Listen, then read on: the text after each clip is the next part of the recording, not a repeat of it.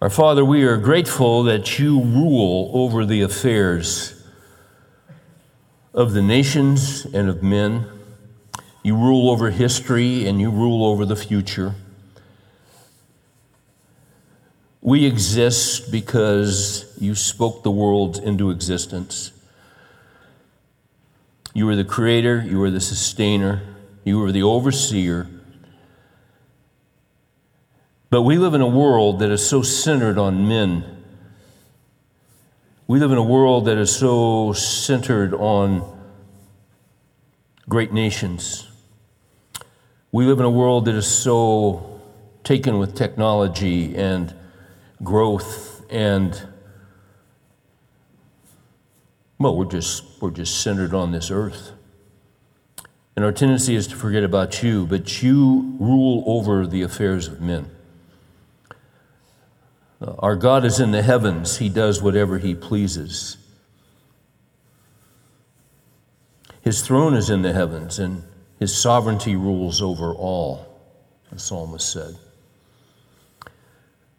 It's in times like these that we are grateful for your absolute sovereignty. And if we're really thinking straight, we're grateful for your sovereignty and your goodness and your providence 24/7. But we are at a critical point in this nation. We have an election coming up that is pivotal for where we're going and the future of our children and our grandchildren. That is not to overstate it. It's just reality. And we have our social media, and we have our conversations, and we have our blogs and our discussions and our news channels and all of this. And we have our concerns, and we see the swings, and a week ago it was here, and now it's there, and well, what's going to happen in the days ahead? We don't know. You know. We are grateful that we live in a nation where we have the privilege to vote. So many people don't get to register their opinion and their choice, but we do. You've given us that responsibility. It's fascinating to watch how in this election, people who seriously are followers of yours, who take your word seriously, are so divided. You're sovereign over that. That's no mistake. One man can eat meat offered to idols, and one man can't. One man can vote for X, and one man can't. You oversee it all. We are grateful that you are the one who raises up rulers and you set them down. You raise up kings and you set them down. That's Daniel chapter 2. We will vote, but our comfort and our hope and our trust is in the fact that you've already chosen. Do we always understand your purposes? No. Oftentimes we don't, because your ways are not our ways and your thoughts are not our thoughts. But Lord, we know this, your plan and your purposes cannot be thwarted. Absolutely, they cannot be thwarted. Your plan cannot be thwarted by illegal voters. Your plan cannot be thwarted by dead voters. Your plan cannot be thwarted by voting machines that have been played with.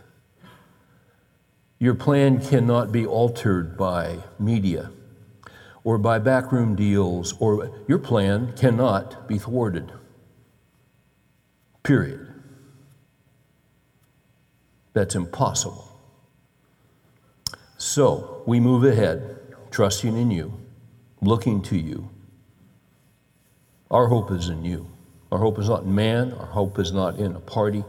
Our hope is not, it's in you. period.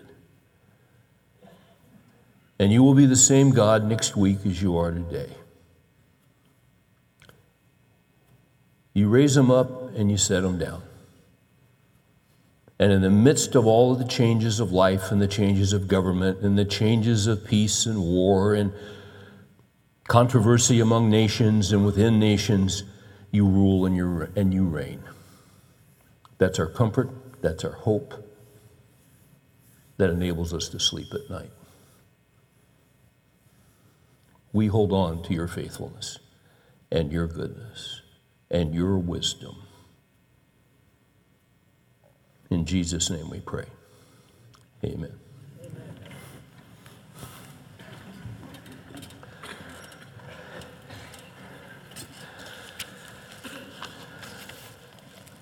So we're continuing our study. We're calling it Godly and Gutsy.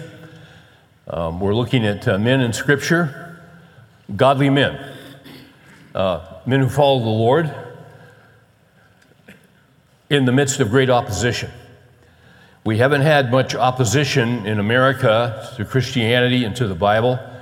We've had freedom for over 200 years, but as you know, everything is shifting and everything is changing, and we are having to get used to what most Christians in other parts of the world historically have dealt with. It's been the norm. Persecution, adversity, not freedom of religion, not freedom of speech.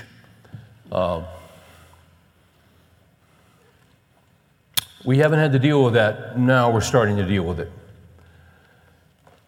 So what's going to be required is that we're going to have to continue the process of following the Lord.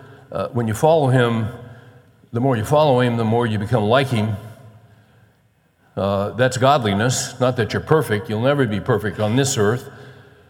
But when we're going to be like Him, there's going to be an amazing transformation. But not until then. So we're learning to be godly. We all start out ungodly, but we're learning to be godly. So we're looking at godly men who stood up to great opposition. And to stand up to great opposition takes guts. The definition in the dictionary of gutsy is marked by courage and determination. So this is nothing new, but we're just having to kind of get ready for what's coming. Tonight we're going to look at one of the all-time greats, and that's Elijah. Elijah, in the New Testament, when that cloud came down, we call it the transfiguration of Jesus. There were two men talking with Jesus. One was Moses, one was Elijah. Elijah is a Hall of Famer prophet. And one of the reasons he's a Hall of Famer is that he was gutsy. And he put his life on the line. And he spoke truth, regardless of the personal cost. I'd like you to turn with me to 1 Kings 17. And what we're going to do, actually we'll kick off in 16. We're going to move pretty quickly tonight. I want to give you a helicopter view of Elijah. Because Elijah was up against one of the absolute most evil kings in the history of Israel. And not only was he up against this evil king, he was up against his wife, who was even more evil than he was. Their names were Ahab and Jezebel. If you look at 1 Kings 16, we get a little background on Ahab and Jezebel. Now, beginning with 29. Now, Ahab, the son of Omri, became king over Israel in the 38th year of Asa, king of Judah. So what is this all about? Remember when our nation split and we had a civil war, you had the North and the South? Well, they kind of had something similar that happened in Israel, only they didn't go to war. You had Saul, then you had David, then you had Solomon, first three kings. But when Solomon died and his son Rehoboam took over, as wise as his father was, he was that much of a fool. And within 72 hours, he split the nation in half, basically. Actually, 10 tribes went to the north. They were called Israel. And then you had 2 tribes in the south, which were Judah and Benjamin. They were known as Judah. Okay. So at this section of history, you got two nations. You got the north, which is Israel. You got the south, which is Judah. Jeroboam was the first king, not Rehoboam. Jeroboam was the first king of the north. And what Jeroboam did is that he now had power. He now had 10 tribes, and he wanted to hold on to power. Now, God required that the men of Israel go down to Jerusalem into the southern kingdom 3 times a year. He didn't want them going down because he didn't want to lose their allegiance, so he came up with his administration had a new plan, and they had a new vision. They were going to do a great society. What they were going to do was they were going to do a counterfeit to what God had said. He didn't want them going down because he was afraid he would lose control and lose power. So what he does is he sets up his own religion. He sets up his own festivals. You don't have to go all the way down there. My gosh, how far is that? It's so inconvenient. We're going to pull off our own deal. And we're going to make it easy for you. We're going to be multi-campus. You can go to Dan or you can go over to Bethel, whatever you want to do. And this is going to be great. You're going to love it. Your kids are going to love it. We're going to have these 2 golden calves. We're going to have Ferris wheels. We're going to have popcorn. I'm kind of exaggerating. But that's basically what he did. And what he did was the first king of the north, and then all the kings of the north were wicked, and they turned the people away from God. Okay? There's a little context for you. So Ahab, the son of Omri, became king over Israel in the north.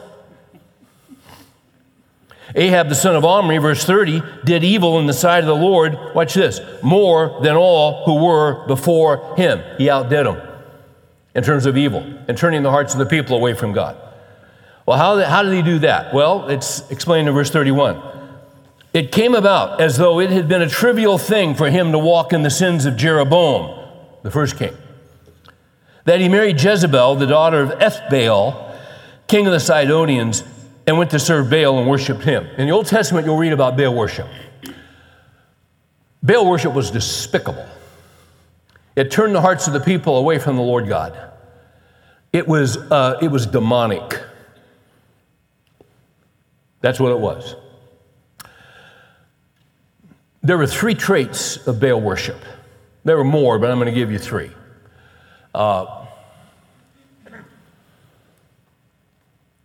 The first one is they were pro-choice after the baby was born.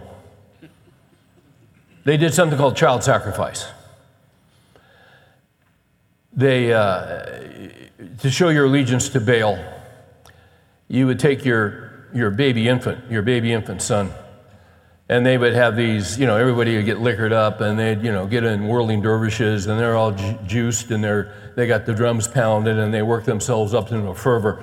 And they had this Baal Moloch god, big statue. They'd build a fire in his back, hands extended, and to show your allegiance, you'd take your firstborn little baby and throw it into the hands, and your baby would be immolated before your eyes. Now, that's wicked. That's godless. These guys were the Planned Parenthood of the Old Testament. You see, we've aborted 60 million babies in this country. 60 million. And those who support such actions, and you support such actions by supporting those in power that make such actions possible, they are bathed in blood, the blood of those babies. Just know that, and don't forget it. Amen. Secondly, they were pro-sexual anything. And I mean that. They were sexual anarchists. No restraints on sexuality.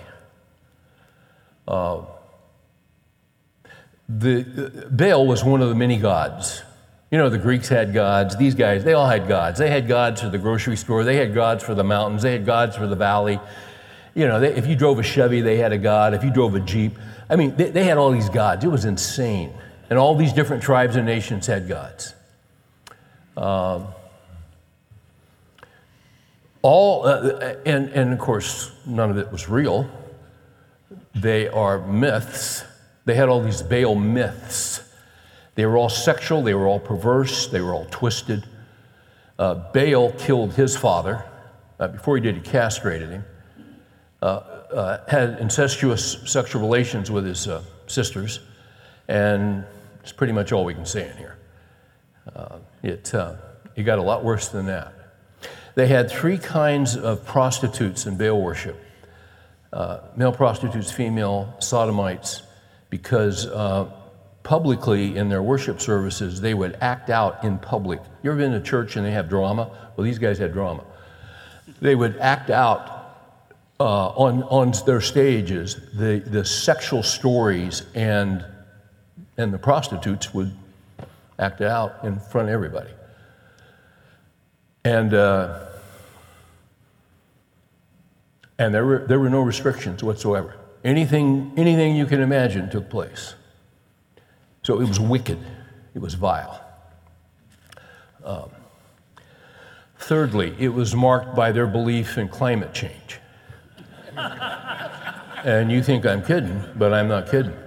They believed Baal controlled the rain, the storms, the agricultural cycles, the growing seasons. They believed that Baal gave prosperity and fertility to the earth, and the produce, the crops, the rain, everything came from Baal.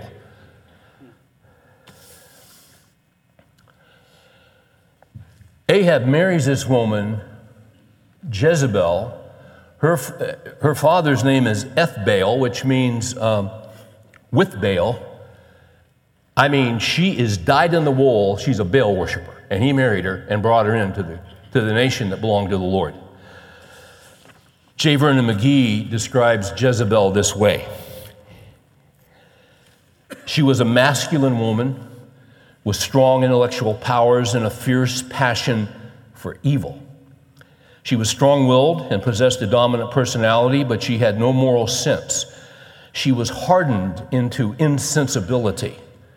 She was unscrupulous and the most wicked person in history, bar none.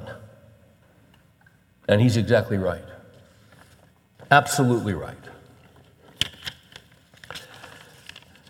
You say, but Ahab was king. He was king. But she ran him. She dominated him. She told that sucker how high to jump, and he jumped. And because she ran him, she ran the nation. Now, with that introduction, let's go to 1 Kings 17, and we're going to meet Elijah. Elijah shows up. Now Elijah the Tishbite, who was of the settlers of Gilead, said to Ahab, and this is the first time he shows up. He just shows up. Shows up at the palace. He wasn't invited. He just showed up. Somehow got through security, just showed up, and he eyeballs Ahab and Jezebel, and he tells them straight out, here's what he said. As the Lord, the God of Israel, lives, before whom I stand, surely there shall be neither dew nor rain these years except by my word. That's it. And then he left. That's what he told them. That's a beautiful area up in that northern section of Israel, Samaria. You can visit it today.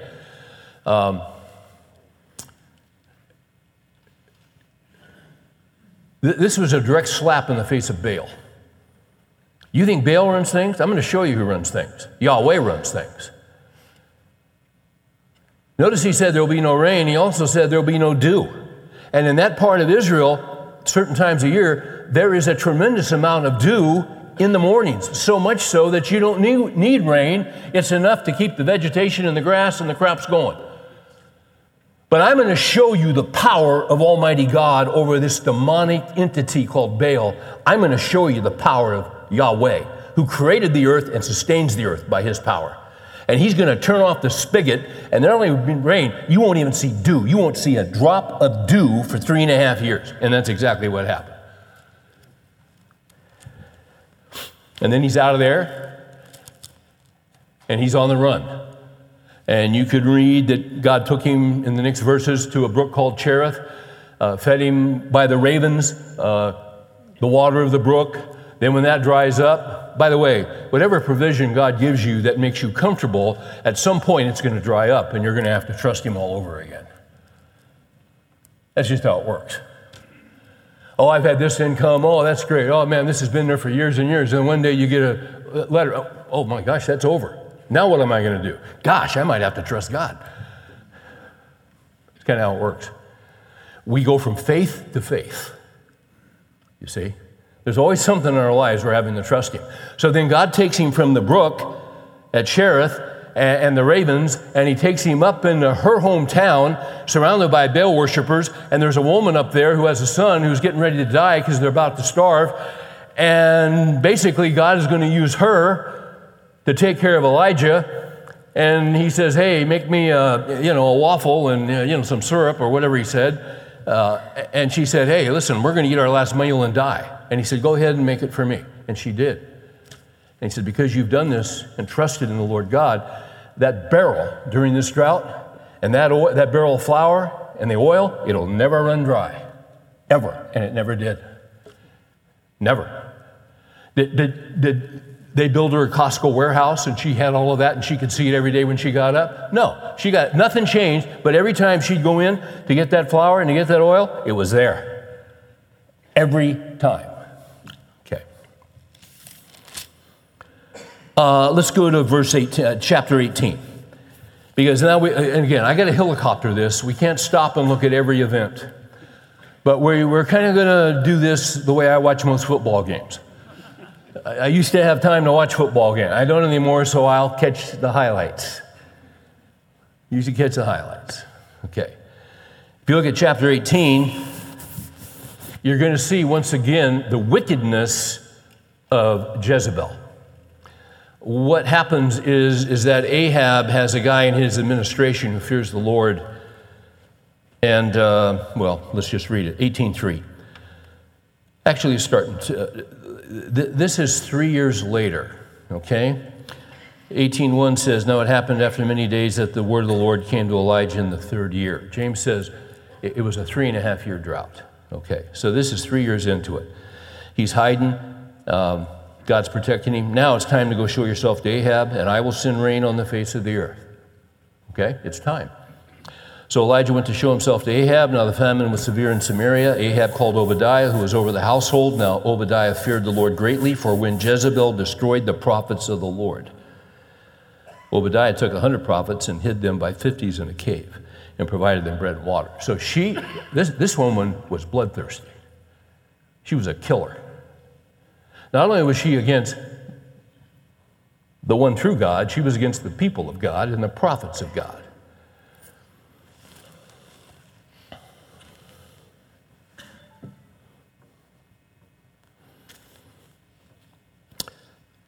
Obadiah says, listen, I know what will happen. I'll go tell Ahab you want to meet him, and then you have a way of just disappearing, and he'll show up and you won't be there. He said, I'll be there. You go tell him I want to meet with him. So you get to verse 17 of 18, the 1 Kings. When Ahab saw Elijah, Ahab said to him, is this you troubler of Israel? You know what's fascinating to me? Is that those who are wicked, who are in power, look at those who love God and his word, and they see them as the troublemakers. Always, without exception. Without exception. Now watch Elijah, though, stand up to him and just give it to him straight.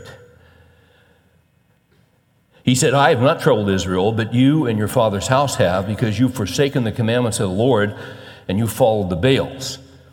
Now then, send and gather to me all Israel at Mount Carmel, together with 450 prophets of Baal and 400 prophets of Asherah, who eat at Jezebel's table. So they had, the Asherah was a similar type of demonic-inspired religion that took people away from the Lord God. So they had a total of 450 prophets of Baal and 400 prophets of the Asherah, and they supported every one of them. What was important is they were against the one true God. That's what was important. So here we go. This is going to get interesting, and you can visit Mount Carmel today. And you can see where this all took place. So Ahab sent a message among all the sons of Israel and brought the prophets together at Mount Carmel. Elijah came near to all the people and said, "How long will you hesitate between two opinions? If the Lord is God, follow him, but if Baal, follow him." But the people did not answer him a word. These people had bought into the Monroe Doctrine. Not James Monroe, Marilyn Monroe. At one point, Marilyn Monroe said, "I believe in everything, just a little bit." That's true for a lot of people. They believe in anything. They believe in everything, just a little bit. That doesn't work with the Lord God. And you shall love the Lord your God with all your heart, all your soul, all your strength, all your might. Deuteronomy chapter 6. You don't believe everything a little bit, you believe in him with everything you got. That's how it works. Jesus said, "You're either for me or you're against me." And that's what he's putting on the line to these people. 22, then Elijah said to the people, "I alone am left, the prophet of the Lord, but Baal's prophets are 450 men. It's 450 on one. Now, let them give us 2 oxen, and let them choose 1 ox for themselves, and cut it up and place it on the wood, but put no fire under it. And I will prepare the other ox and lay it on the wood, and I will not put a fire under it. Then you call on the name of your God, and I will call on the name of the Lord, and the God who answers by fire, he is God." And the people said, "That's a good idea." Peter Drucker used to say, when the facts are clear, the decision jumps out at you. That is a brilliant statement. When the facts are clear, get your facts straight. And when the facts are straight, the decision jumps out at you. All right, you say Baal's God, you put the bull, cut him up, quarter that sucker. I'll do the same thing. Then we're going to call down fire from heaven. And whatever God answers with fire, he's God. Those are the facts.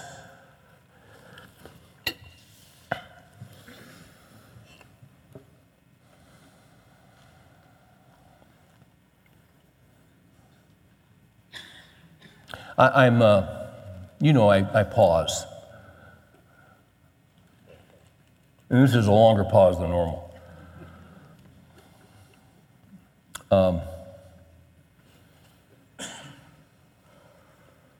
He is taking on a powerful political dynasty that is absolutely contrary to the things of God. You see this often in Scripture. You see often in Scripture people raise up through various means, and they have a bloodlust for power and control. A bloodlust. And they'll do anything to get it. Absolutely anything to get it. They're in the Old Testament. They're in the New Testament. They're in history. They're in contemporary society. They're always around.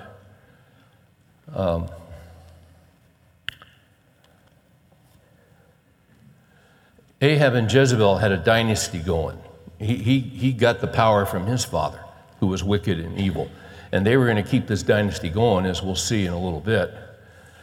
Psalm 127 says, "Unless the Lord builds the house, they who labor in vain."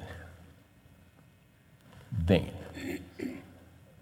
If God's not in it, a lot of people are building a house. A lot of people are building a family. A lot of people are building a business. Some people are trying to build this, or a political machine, or they're trying to build this. Unless the Lord builds the house, they who labor in vain. Let me show you Psalm 49. Just take a little breather here and then come back to what's going on at Mount Carmel. Psalm 49. These people with a bloodlust for power, for control. And all you do is read history. They're everywhere.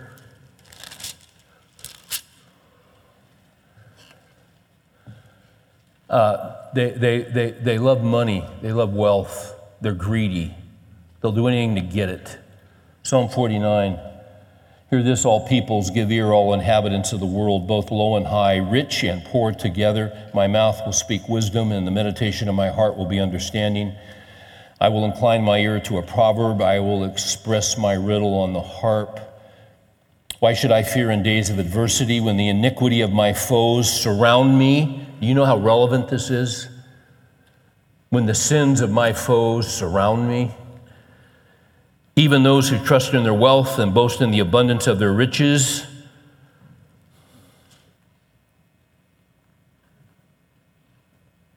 Look at verse 10. For he sees that even wise men die. The stupid and the senseless alike perish and leave their wealth to others. Their inner thought is that their houses are forever. They got a dynasty. No, your house isn't forever. And their dwelling place to all generations. They have called their lands after their own names, but man in his pomp will not endure. He is like the beast that will perish. 14, as sheep they are appointed for Sheol, the place of the dead. Death shall be their shepherd. 16, do not be afraid when a man becomes rich, when the glory of his house is increased, for when he dies he will carry nothing away. His glory will not descend after him. Though while he lives, he congratulates himself, and though men praise you when you do well for yourself, he shall go to the generation of his fathers. They will never see the light. Man in his pomp, yet without understanding, is like the beasts that perish. So a man without understanding of God, who rejects God and his truth and his word and spends his time on the earth accumulating wealth and has greed and wants power and control, that's his end. Flip over to Psalm 73. One of the problems that happens in Scripture, and it was a problem in this day, and it's a problem in our day, is you look around and you see God's people suffering, and you see the wicked flourishing. The dilemma is, why do the righteous suffer, and why do the wicked prosper? I mean, it's just baffling. And the guy in Psalm 73 is so absorbed with this and so aware of it that he almost loses his faith. Psalm 73, surely God is good to Israel, to those who are pure in heart. But as for me, my feet came close to stumbling. My steps had almost slipped, for I was envious of the arrogant. And as I saw the prosperity of the wicked, for there are no pains in their death, and their body is fat. What that means is their body is healthy, everything's going their way. They are not in trouble as other men, although they're lawless. Nor are they plagued like mankind. Therefore pride is their necklace, and the garment of violence covers them. Don't cross them, don't get near them, because something's going to happen to you that's not good. Their eyes bulge from fatness, from prosperity, from well-being. The imaginations of their heart run riot. They mock and wickedly speak of oppression. They love to oppress people because they want to be in control. They speak from on high because they have power. They have set their mouth against the heavens, and their tongue parades through the earth. You ever wondered about this? They get away with murder. They get away with everything. But the righteous are suffering, and the wicked are flourishing. 11, the wicked say, how does God know? And is there knowledge with the Most High? Behold, these are the wicked, and always at ease. They have increased in wealth. Surely in vain I have kept my heart pure. What's the deal here? I'm trying to follow you. I'm trying to obey your word. I'm trying to apply your truth to my heart and my life, and I keep getting nailed, and this hits me, and I'm suffering, and I got adversity. And these people are utterly godless. They're wicked. They're vile. They're in complete rebellion against you, and they prosper, and nobody can touch them. They're Teflon.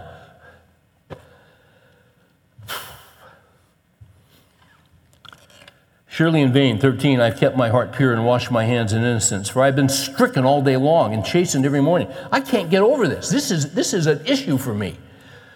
If I had said, I will speak this, behold, I would have betrayed the generation of your children. Now watch this. He was careful what he was going to say because he knew he was on thin ice. So he says this in 16, when I pondered to understand this, it was troublesome in my sight until I came to the sanctuary of God, then I perceived their end. There's always an end. There's always an end. Don't ever forget that. There's always an end. These people think this is the only world that there is. Jesus said there is another world. And all judgment has been given to the Son. That's why you don't take vengeance. Don't repay evil for evil or insult for insult, but give a blessing instead, for you were called for the very purpose that you might inherit a blessing. 1 Peter 3. For let those who long to see life and enjoy good days refrain their tongues from speaking deceit. You leave vengeance to the Lord. You don't get into revenge. You don't get into payback, because you see, one day there's going to be an end. There's going to be an end. Because of the gospel, we know we're all sinners. We all start out ungodly. All of us. All have sinned and come short of the glory of God. When we come to hear the gospel and we understand that Jesus, I quote this often. I'm going to quote it again. 1 Corinthians 15. We delivered you as of first importance. This is the most important thing in all of the world. I delivered you as of first importance that Christ died for our sins according to the Scriptures. He died for your sins. He died for my sins. He was buried. He rose on the third day. Came out of that tomb, literally, bodily.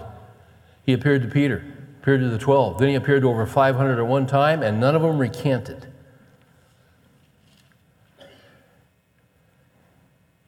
Jesus died for me. Jesus died for my sin. He who knew no sin became sin for me and for you. So he who was innocent, he went to the cross, took my sin upon him, took your sin with his broken body and with his blood. He paid for our sin and made it possible that for those of us who call upon the name of the Lord, you shall be saved. Romans 10, if you confess with your mouth Jesus is Lord and believe in your heart that God raised him from the dead, you shall be saved. Doesn't matter what you've done, doesn't matter where you've been, doesn't matter what you've been into. You might have been the head of the Baal embassy in Dallas. Doesn't matter. Doesn't matter what it doesn't matter. You've been held captive by Satan to do his will. Doesn't matter. When you call on the name of the Lord, whom the Son has set free, is free indeed. If any man is in Christ, he's a new creature. You see? But you got to figure out what's the truth. You got to figure out what are the facts. So that gets us back to Mount Carmel. Let's go back to 1 Kings. So what you got here, and actually we're in 18, you got the 450 prophets and you got Elijah. So the people say that's a good idea. So you get in 26, and the Baal guys, they build their altars, and then they cut up the bullock and they put him on there, and they start crying out to Baal, oh Baal, oh Baal. And they start early in the morning, and they're going, they're going for several hours. It's almost lunchtime. It came about at noon, verse 27. Elijah mocked them and said, I love this, he mocked them. Call out with a loud voice, for he is a God. Either he is occupied or gone aside. I mean, literally in the Hebrew, listen, he's in the toilet. Where is he? He's somewhere. That's what he's saying. He's in the outhouse. My gosh, he probably can't hear you. Or maybe he went on a journey. Or perhaps he's asleep and needs to be awakened because he's exhausted. So they cried out with a loud voice and cut themselves according to their custom and swords and lances until the blood gushed out on them. You ever see any of these pictures of ISIS and these ceremonies these guys go through in the Middle East. Have you ever seen them cut themselves? Oh, yeah. Oh, yeah. When midday was past, they raved until the time of the offering of the evening sacrifice, but there was no voice. No one answered, and no one paid attention, because there is no Baal. Elijah said to all the people, "Come near to me." All the people came near to him. He repaired the altar of the Lord, which had been torn down. He took 12 stones, according to the number of the tribes of the sons of Jacob, to whom the word of the Lord had come, saying, "Israel shall be your name." So he builds an altar, but he doesn't build an altar. If you look at verse 32, he builds a trench around the altar. Then he arranges the wood, cuts the ox in pieces, puts it on the wood, and he says, "Fill 4 pitchers with water and pour it on the burnt offering and on the wood. Drown it, douse it. Do it a second time." They did it a second time. He said, "Do it a third time." They did it a third time. The water flowed around the altar and also filled the trench with water. Verse 37, "Answer me, O Lord, answer me, that this people may know that you are the Lord, that you are God, and that you have turned their heart back again." Watch this. Then the fire of the Lord fell and consumed the burnt offering and the wood and the stones and the dust and licked up the water that was in the trench. And when all the people saw it, they fell on their faces and they said, "The Lord, He is God. The Lord, He is God." Elijah said to them, "Seize the prophets of Baal. Do not let one of them escape." So they seized them, and Elijah brought them down to the brook Kishon and slew them there. There you go.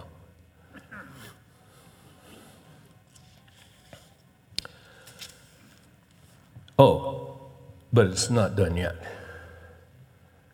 Here's the rest of the story. You see, it hasn't rained for 3.5 years, and then immediately they kill the prophets, and immediately, verse 41, Elijah said to Ahab and his family dynasty, "Go up and eat and drink, for there is the sound of a roar of a heavy shower."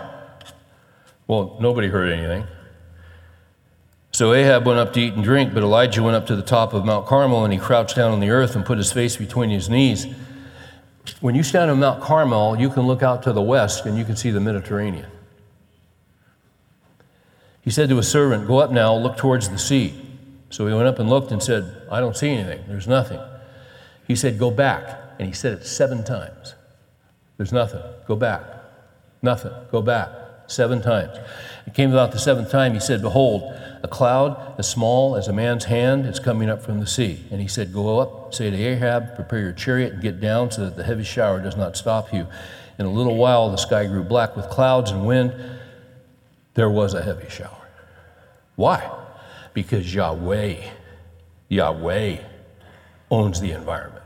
Yahweh is in charge of climate change, and anything else is idolatry. I don't care how many PhDs you have. It's absolute idolatry to the living God. This is great. This is the thrill of victory. But the next chapter, you got the agony of defeat. And what's fascinating about this is that there was no defeat. So, next verse, chapter 19. You guys still with me? Okay. This is better than Alfred Hitchcock. This is wild stuff. This whole thing's wild. Where we are right now is wild. This whole election coming up. I mean, this is wild. Every time you get up in the morning, there's something else. You're kidding? No. Yeah. This is... Yeah. What? Are you kidding me? My son Josh texted me the other day. He said, "Have you ever seen anything like this?" I said, "No."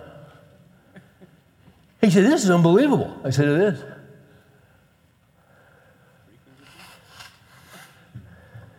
And I wrote him back something like,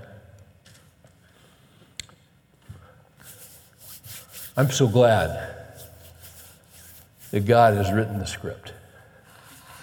I'm so glad that He's the producer, that He's the director, that He's the screenwriter. And I can't wait till next week to see what kind of ending He's already come up with. It's going to be wild. whatever happens, it's going to be wild. Now, here's the deal. He has this great victory, and what happens? Ahab takes off back to Jezreel. And here's the deal. Ahab told Jezebel all that Elijah had done and how he killed all the prophets with the sword. Then Jezebel sent a message to Elijah saying, "So may the gods do to me and even more if I do not make your life as the life of one of them by tomorrow about this time." Now, here's the deal. This woman didn't make idle threats. This woman was Charles Manson in a pantsuit. This woman was dangerous. This woman was wicked. If you crossed her, if you got too close to her, bad things happened. Already killed the prophets, right? Already killed them. And now she's threatening him. Verse 3, he was afraid and arose and ran for his life and came to Beersheba, which belongs to Judah, and left his servants there. This sucker starts sprinting south to get away from this woman and from her reach. He went by himself, but he himself went a day's journey into the wilderness to hide out, came, sat down under a juniper tree, and he requested for himself that he might die. He said, "It's enough now, Lord. Take my life, for I am not better than my father's." He's done. He's had it. He's spent. You ever been exhausted? Do not become weary in well-doing, the scriptures say. But see, it's easy to become weary in well-doing.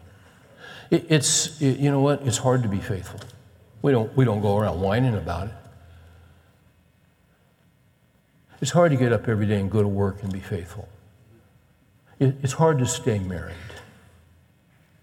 It's hard to stay faithful because there's so many temptations. There's so many lies. There's so many opportunities. It's so easy to abandon your post. It's so easy to run. What happens is we get battle fatigue. So what happened to this guy? You read the commentators and they're all freaked out about it. He got exhausted. He was a guy. James says Elijah was a man just like us. You ever get worn out? Sure you do. You ever get exhausted?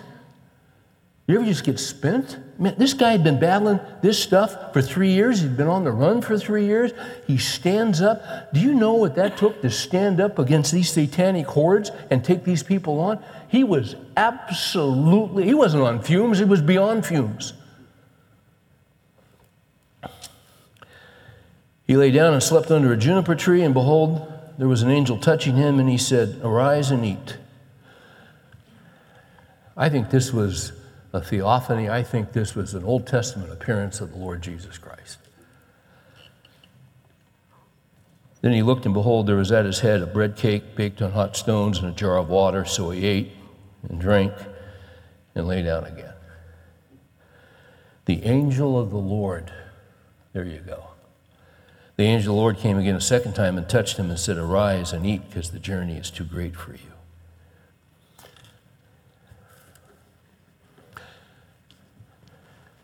In Psalm 139, David said, "I love the Lord." That's another psalm. In 139, he says, "You understand my thought from afar." Wherever you are in life, wherever you are today, whatever's going on in your heart, you may not even understand yourself. Oftentimes other people don't understand us. But sometimes we get so screwed up, we don't even understand ourselves. Does that ever happen to you? I've had times when I've been driving to church, and someone does something, and I just yell at them. They're probably an usher at the church. But they can't hear. I just yell at them. And then, and then I'll catch myself and go, why am I so angry? Sometimes you don't even know what. I'm so screwed up half the time I don't even know why I'm angry. How can other people understand me? I don't even understand myself. Here's the psalm I was going to. I love the Lord because he hears my voice and he understands. He gets me. He understands me. He knows when I'm spent. He knows when I'm out of gas. He knows when I'm running on fumes. He knows when I'm confused. He understands my thought from afar, and whatever I need, he'll give it to me when I need it. If you need sleep, he'll give you sleep. He gives to his beloved even in their sleep.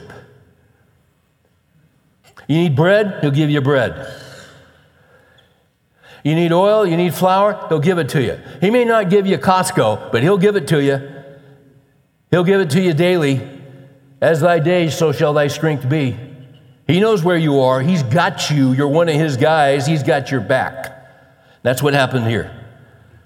This guy is worn out. We got to keep moving. That should encourage you if you're worn out and confused about where you are right now. He gets you. He's for you. He will heal you up. He will give you what you need. He will minister to your heart. It might take some time. He'll give you some R&R. He might take you off the field, put you on injured reserve, let you go into rehab, get in the jacuzzi a little bit, work your way back in. But you're not done. You're just being prepared for what's next. And in 1 Kings 20, verse 15, now he's rested. Now he's all taped up. Now he's ready to go. And now he's going to get his new assignment. Okay? Before he's done, he's finished. Oh, Lord, just take me. No, I'm not taking it. Your work's not done. Look at the assignment in verse 15. By the way, in 14, this is important. Once again, he says, at the end of 14, and I alone am left, and they seek my life to take it away. He keeps thinking he's the only guy, and he's not the only guy. I remember a period in my life where I decided I would never trust anyone who was a Christian again if I wasn't related to him by blood. I'm dead serious. I trusted my wife. I trusted my mom and my dad and my brothers. That's pretty much it. Especially if you had a Bible, especially if you were in ministry. You were a suspect to me. You know why? Because I'd been burned by some guys. Not once, not twice, several times. I thought, that's it.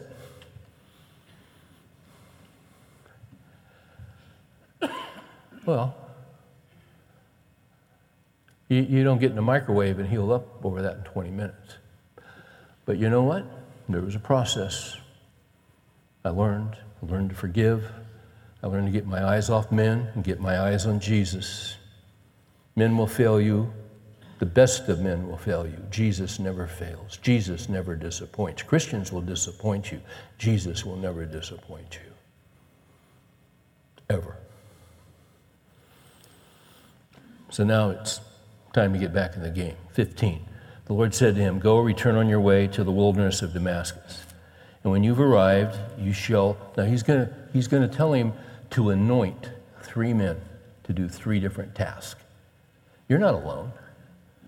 I got some guys I want you to anoint, and they're going to help you finish out this work, and you're going to take down by my power this family, godless, demonic family dynasty that's robbed me of my glory. Go, return on your way to the wilderness of Damascus, and when you have arrived, you shall anoint Hazael, king over Aram, and Jehu, the son of Nimshi, you shall anoint king over Israel. And Elisha, well, we know about Elisha, you shall anoint as prophet in your place. You're going to mentor him, and then when it's time for you to come and be with me, he's going to take your position.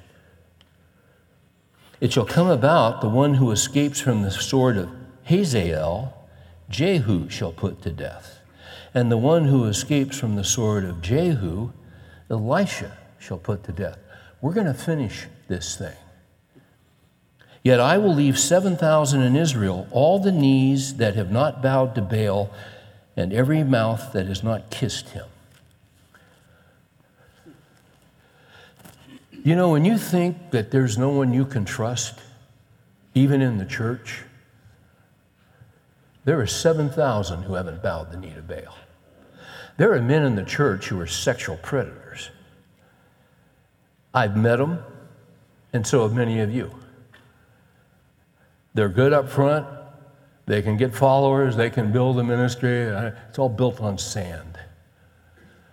because in their heart they're against him.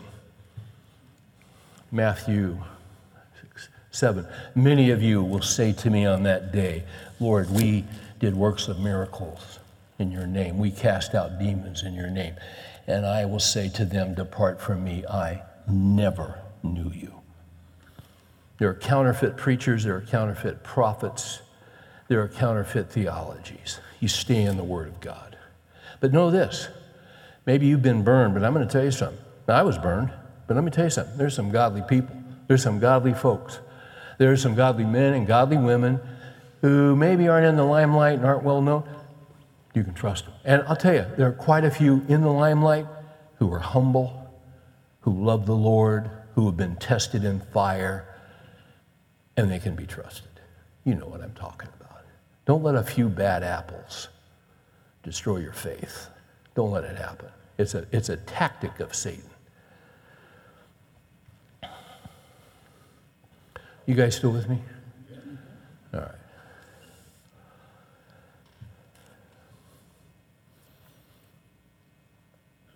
Now we got to go to 1 Kings 21. Now we got to go to Naboth's vineyard.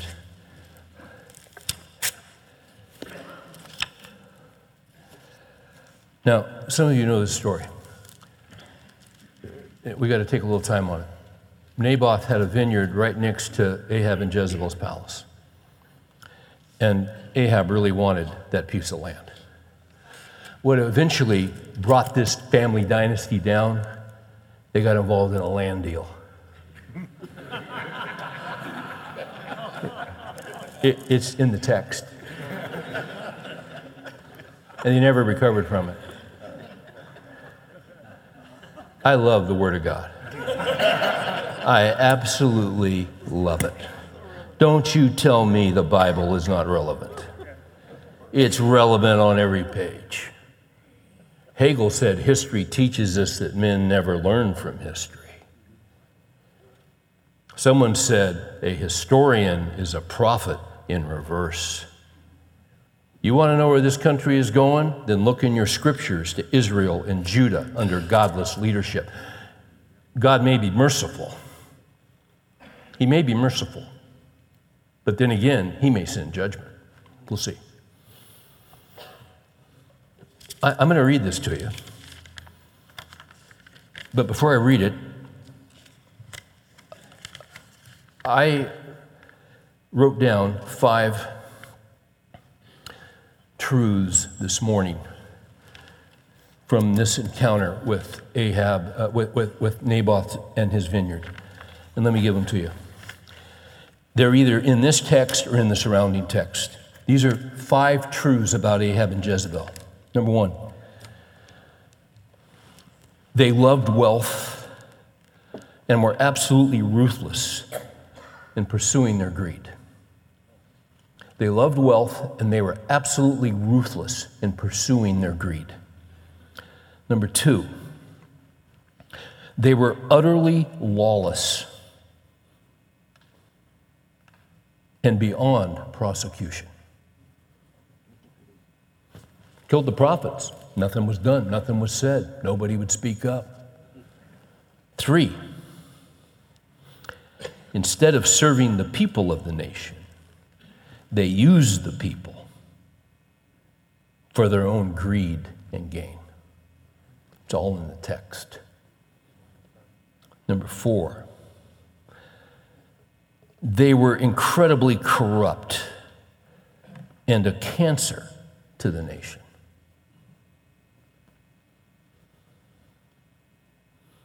Number 5, they would lie, steal, and kill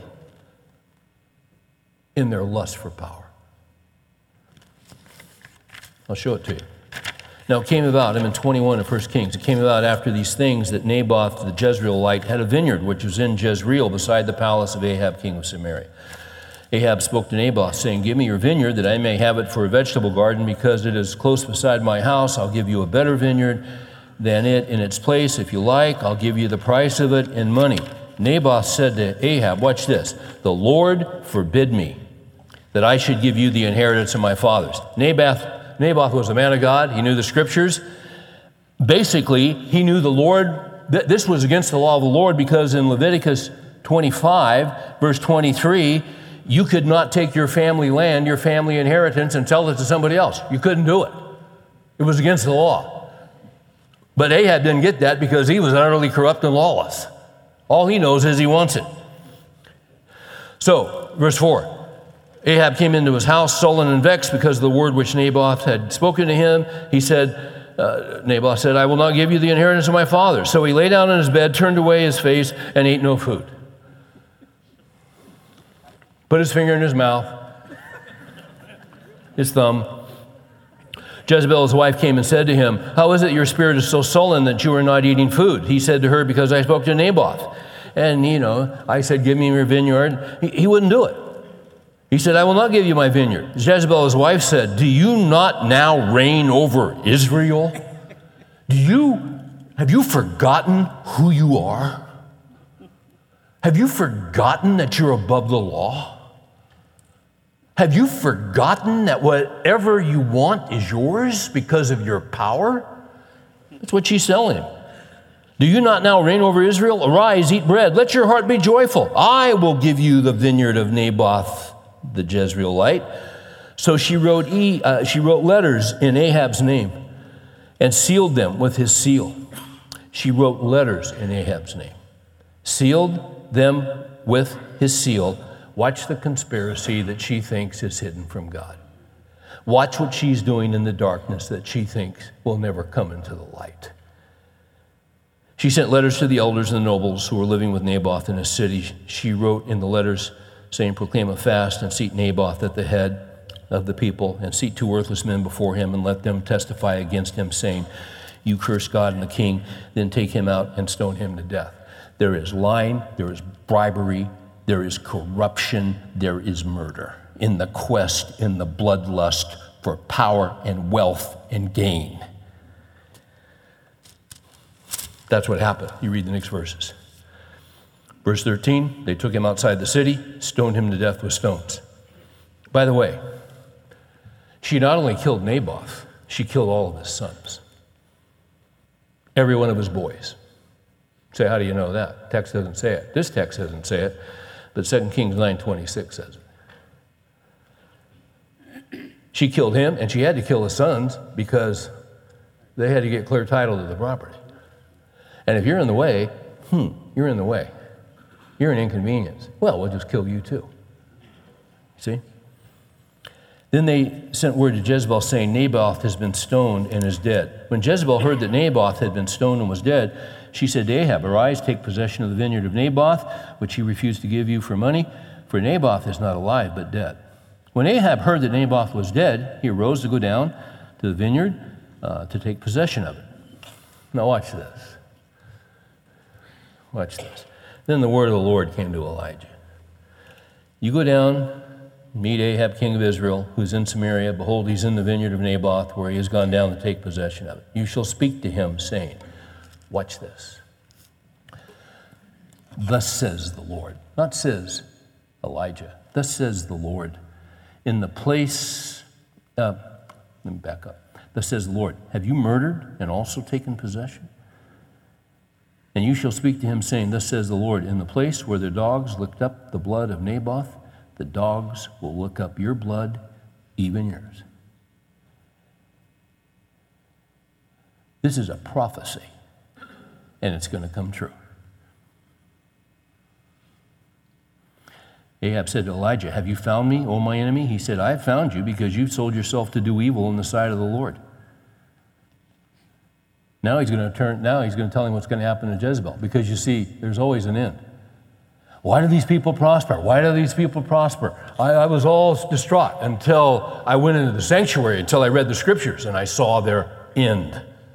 All this nonsense ends in God's timing. Of Jezebel, verse 23, also the Lord has spoken, saying, the dogs will eat Jezebel in the district of Jezreel.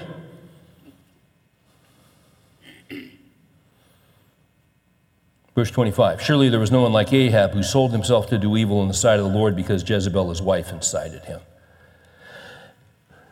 Now, here's something that's interesting. And give me just a few more minutes and we'll finish this. This freaks Ahab out because he knows this is real. 27, it came about when Ahab heard these words that he tore his clothes, put on sackcloth and fasted, and he lay in sackcloth and went about despondently. I mean, he realized he'd run up against the Lord God Almighty. And watch this. He'd acted very abominably in following idols according to all that the Amorites had done. That's the previous verse. Now look at 28. Then the word of the Lord came to Elijah, saying, do you see how Ahab has humbled himself before me? Because he has humbled himself before me, I will not bring the evil in his days. I will bring the evil upon his house in his son's days. You say that's not fair. It was fair because his sons were as evil as he was. But there's just a little bit, there's a little head fake, a little head feint of repentance. And do you see the goodness and loving kindness and mercy of God? How quick he is to be merciful and kind? I got to tell you something. The first time I remember reading that, I got mad. I really did. I got mad. What the heck is this? What is this? I mean, I'm all for grace, but this is ridiculous. Because once again, I tend to be harder on other people than I am on myself. I need that kind of grace. What a great God. Now, it was kind of a false repentance. Okay. So let's go to 22. We're going to go to 2 more passages and we're done. Give me about 8 minutes. So what happens? The king of the south is a guy named Jehoshaphat. And he's a godly guy, but he's easy influenced by Ahab. Ahab's a talker. He's real winsome. He can talk you into doing anything. He talks Jehoshaphat into going to battle with him. He should have had nothing to do with Ahab, but he goes and, all the Baal prophets saying you're going to win. Then Micaiah, a godly man, says, oh yeah, go ahead, you're going to win. And Ahab says, no, tell me the word of God. I just want the truth. Well, okay, you're going to die. There's your truth. So then they put him in prison and give him bread and water. He didn't care because he's a man of God. He was godly and he was gutsy. He went ahead and told the truth and took the recrimination. So they go in the battle. This is 29. And this is amazing. The king of Israel, that's Ahab, verse 30, says to Jehoshaphat, I'll disguise myself and go into battle. But here, you put on these robes, the king robes. And Jehoshaphat did it. You think, what is this guy thinking? He got utterly conned. So the king of Israel, Ahab, disguised himself, went into battle. The king of Aram had commanded the 32 captains, saying, do not fight with small or great, but with the king of Israel alone. In other words, look for the guy in the robes. When the captains of the chariot saw Jehoshaphat, they said, oh, it's the king of Israel. And it wasn't, but he had been duped. And they turned aside to fight against him, and Jehoshaphat cried out. He cries out to the Lord. When the captains of the chariot saw that it was not the king of Israel, they turned back from pursuing him. Now catch this. Now a certain man drew his bow at random. Guy wasn't even aiming. Here's a battle. He's supposed to be doing something. He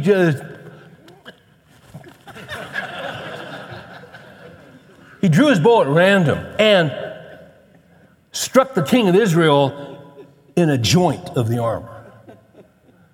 There were seams that were not armored because you couldn't move. There was some cloth. And just by chance,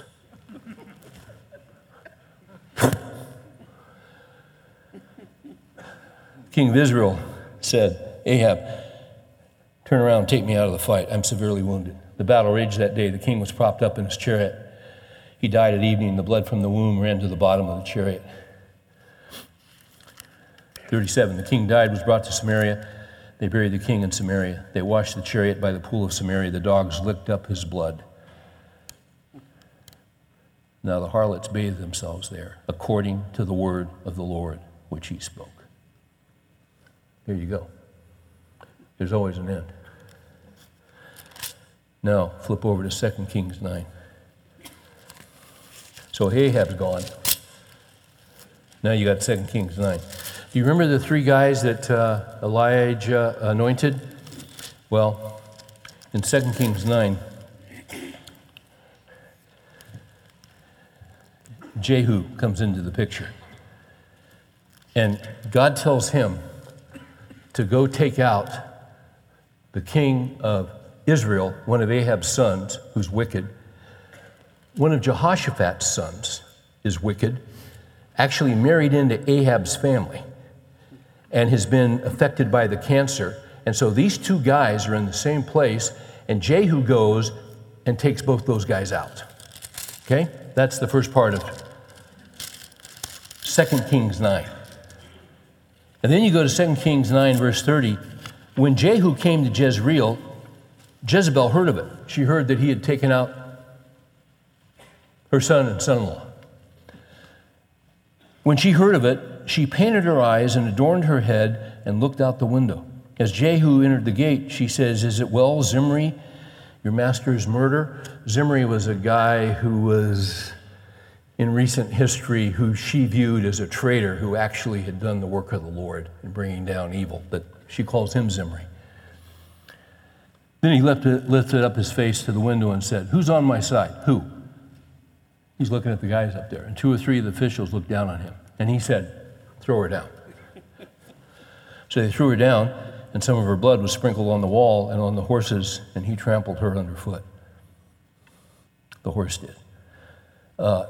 And so she's dead, mission accomplished. She's dead, she's gone, and this sucker's been fighting battles and running all over, and he's exhausted, so he goes over to Denny's to get a cheeseburger. Look at 34. When he came in, he ate and drank. He kills her, and then the sucker's starving. He came in, he ate and drank, and as he's eating, he says, "See now to the cursed woman and bury her, for she is a king's daughter." Bury her. Make sure you bury her. Watch this. They went to bury her, but they found nothing more than her skull and the feet and the palms of her hands. All that was left was gristle. And they returned and told him, and he said, "This is the word of the Lord, which he spoke by his servant Elijah, saying, in the property of Jezreel, the dog shall eat the flesh of Jezebel. And the corpse of Jezebel will be as dung on the face of the field in the property of Jezreel. So they cannot say, this is Jezebel." There's always an end. There's always an end. I'll close with this story. Dale Ralph Davis, pastor, Old Testament scholar, tells this story, and we're done. And it's based on this text, and he has a principle, and the principle is the demise of the wicked should be the joy of the righteous. Now listen to what he says. It may sound crude to put it that way, but that's only because this church has stopped living in, for example, Psalms 83 and 94, and has been sucking up the bland milk of tolerance from the breast of an anemic culture for too long. There is no biblical spine in our theology. Admittedly, we're sometimes a bit shocked by the biblical attitude in these matters. I recall a time when our boys were young, and I would read them Bible stories before bedtime. After the story, we would pray. One evening, the story was about Elijah and Jezebel, and it told how Jezebel was flipped out of the window to her death. I put aside the little book, and we went to prayer. Our oldest boy usually tried to reflect what we'd read in our story in his prayer. And so it was this night. My son Luke prayed, "Dear God, thank you for letting Jezebel die."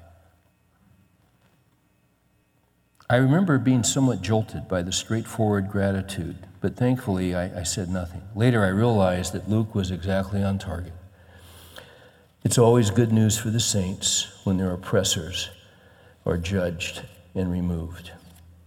That's the word of 2 Kings 9. Joy to the church. The queen is dead. Jesus is the King of Kings, and he is the Lord of Lords. And he is a great Savior, but he is also a righteous judge. Galatians 6:7 says this, "Be not deceived. God is not mocked. For whatever a man sows, that shall he also reap."